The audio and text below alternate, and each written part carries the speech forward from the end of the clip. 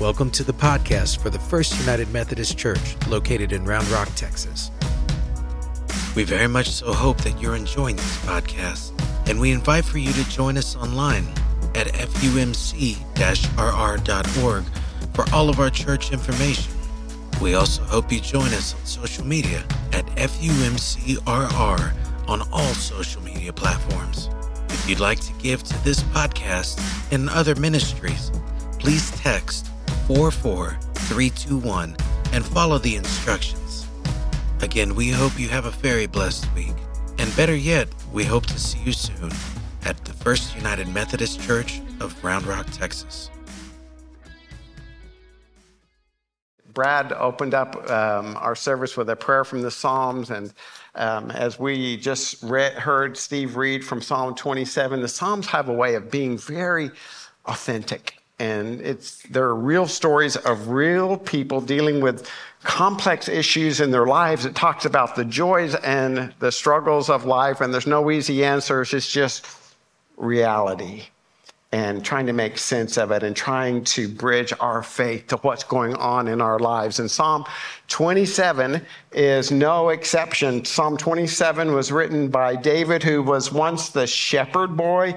Now he's a great warrior in the nation of Israel, and he is going through one of the most difficult times in his life. This particular psalm, like some of the others, are called cave songs, because they are written by David hiding out in caves. King Saul was very jealous of David, and he had issued orders that David was to be hunted down and killed. And so David is on the run for his life, and he's in grave danger. And we get a glimpse, and we heard a little glimpse of that danger in the opening verses of our scripture lesson, where we read, when evil men advance against me to devour my flesh, when my enemies and my foes attacked me, though an army besiege me, though war break out against me.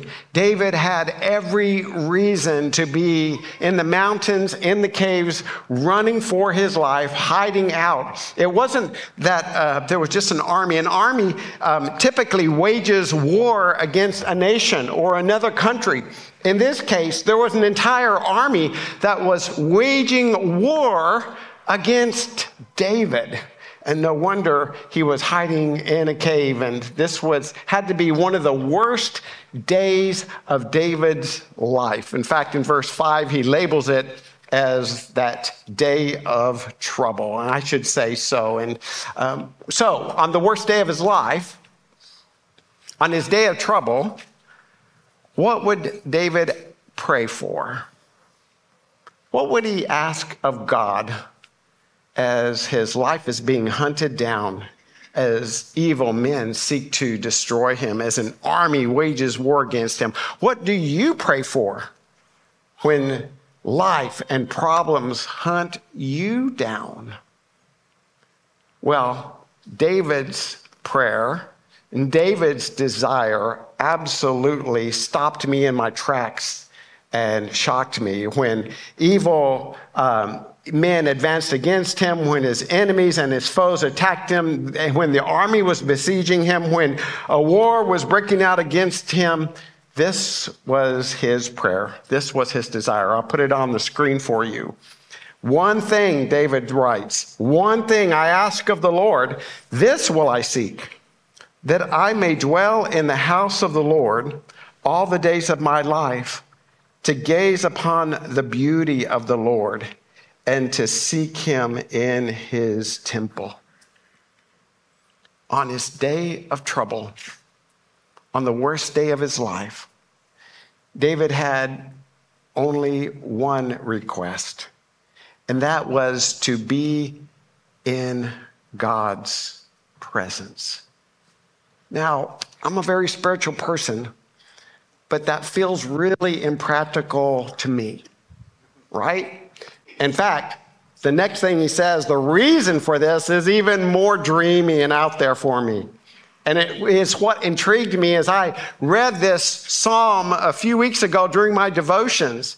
It shocked me why David wanted to dwell in the presence of God. He says, one thing I've asked of the Lord, that I might dwell in his presence, to gaze upon the beauty of the Lord.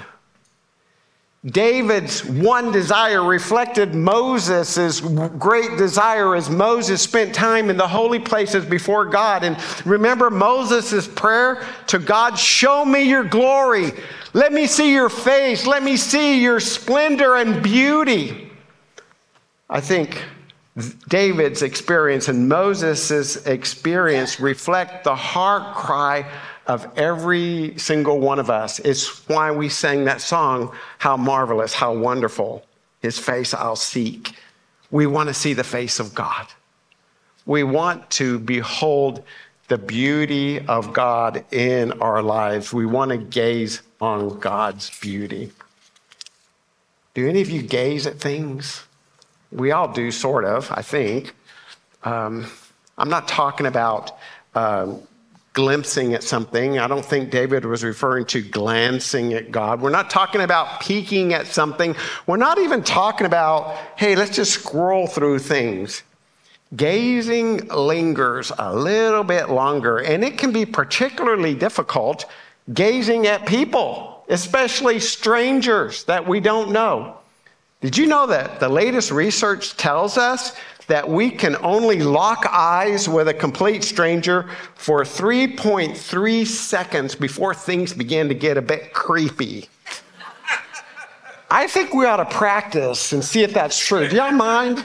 Of course you mind. We don't want to do it. It creeps us out when people lock eyes with us, especially if we don't know them. But gazing at people that we don't know may be creepy, but gazing at other things is natural and even necessary in our lives. I want to show you a picture of a sunrise that I took last weekend on my trail run as I ran around the lake. This is unfiltered, hashtag, right? It was so beautiful that I stopped, not because I was tired, which I was, but I stopped because it was so beautiful, and it caused me to stand there in awe and even reverence.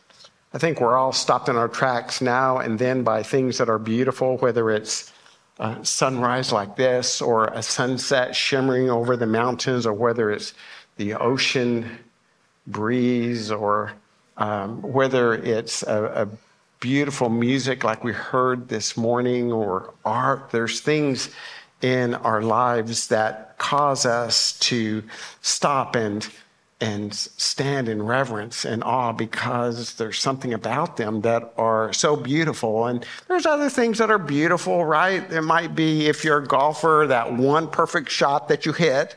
You know, that might make you stand there in awe. Or if you're a hunter, maybe that trophy buck that you get. Or it might be that big fish that you catch, right?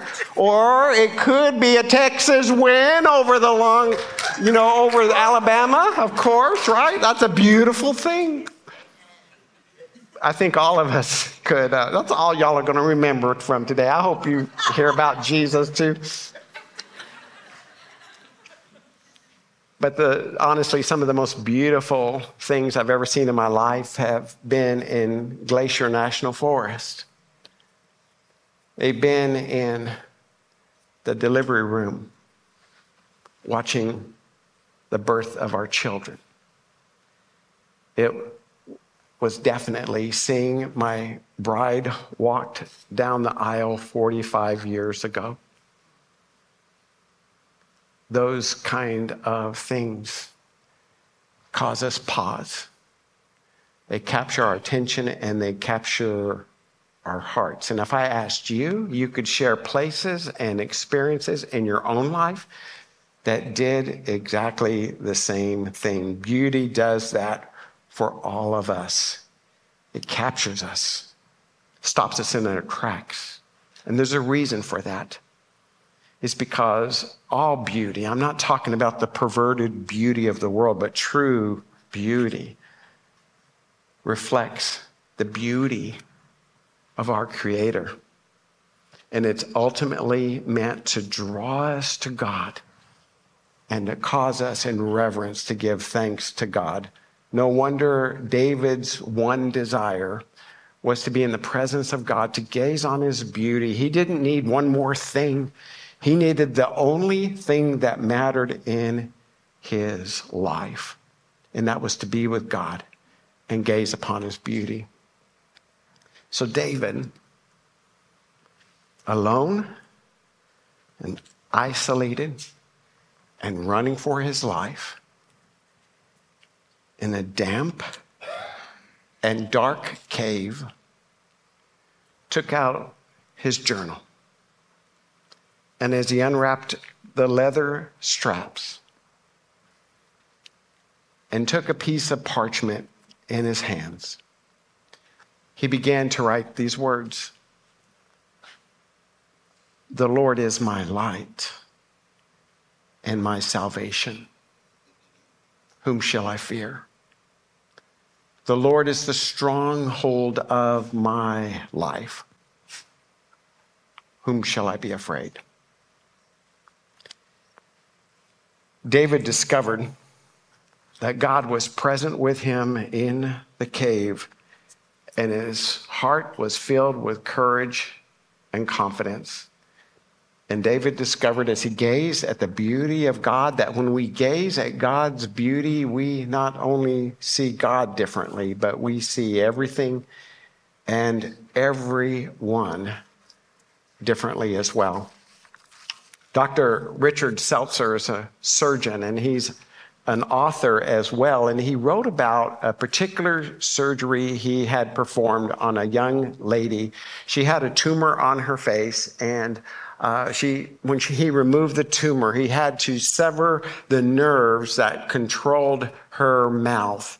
And he writes about how her mouth was permanently disfigured because the nerve was cut. And he said the mouth had a palsy, even clownish look. And he was in the recovery with her, tending to her, when a young man walked into the room. He didn't know who this young man was, but he knew there was something special about him because of the generous way they touched one another, he wrote. And then the young lady asked the doctor, "Will my mouth always look like this?" And the doctor said, "Yes, because the nerve was cut." And a somber silence fell over the room and upon her face. And then all of a sudden, the young man standing by her bedside said, "I kind of like it. I think it's cute." And then that young man leaned in to kiss her. And Dr. Seltzer says, when he did that, I knew that this young man was her husband. And he says, as he writes, I was so close, I could see him moving and shaping his mouth to conform perfectly to hers, so that as they kissed, she would realize that their kiss still worked. And the surgeon was deeply moved, and he writes, and I held my breath and let the wonder in. When we see God's beauty, especially that beauty expressed in love, it does take our breath away. When we see God's beauty, we look at everything and everyone differently. Our world hungers for that kind of beauty.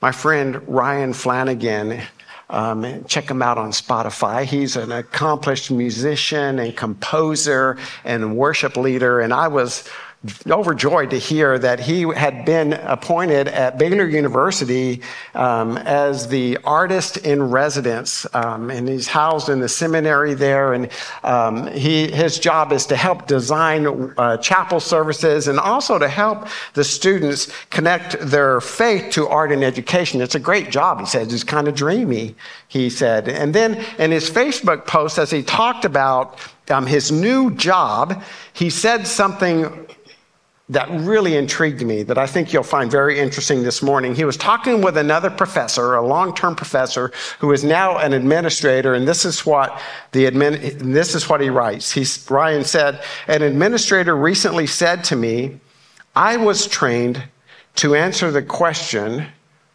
what is true? But the students are asking, what is beautiful?" Did you hear that?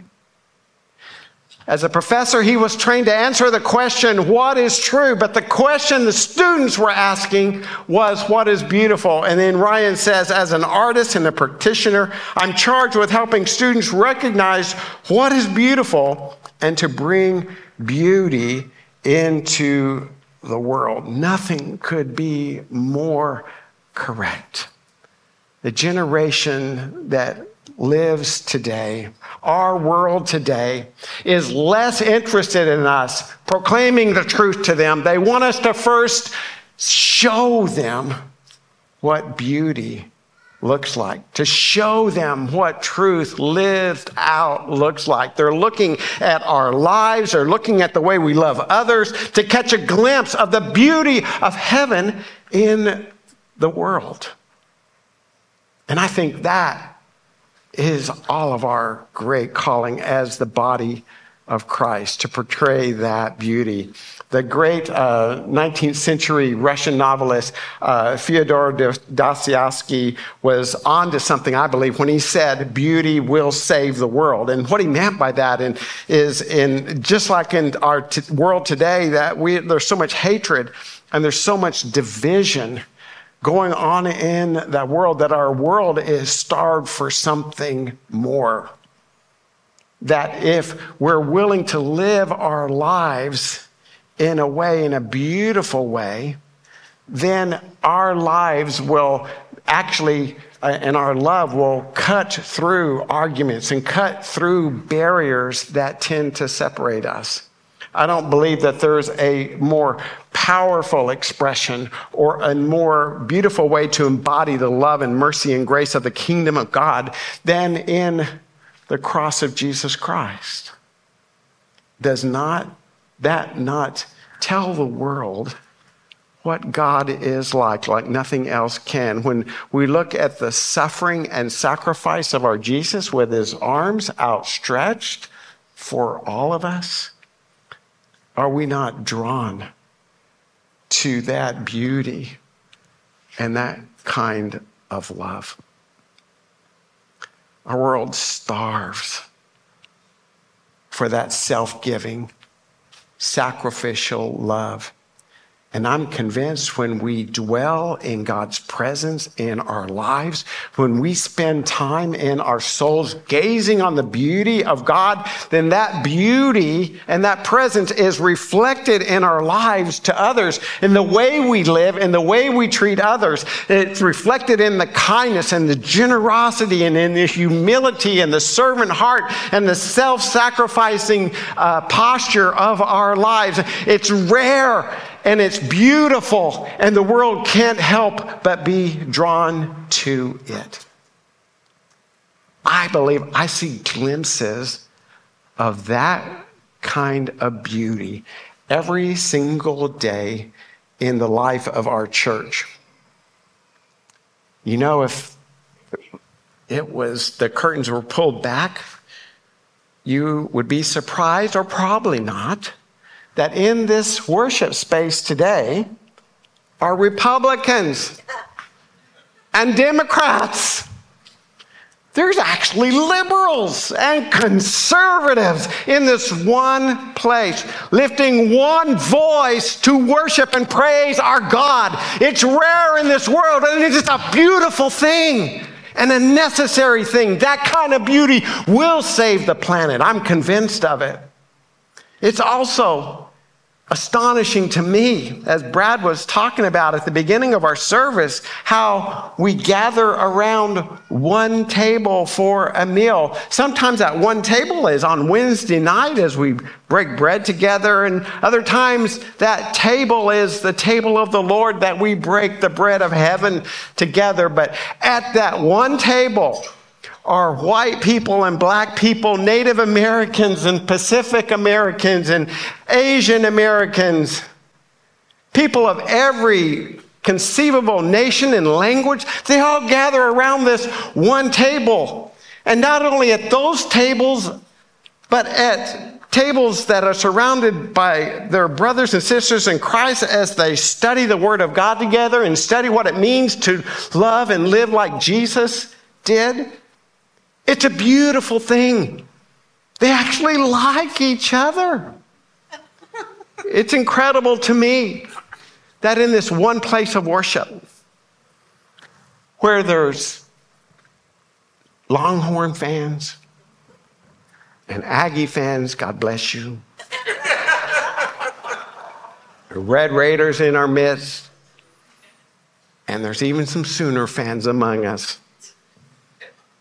It's a beautiful thing when these people from all walks of life will gather with one heart in mission to the world,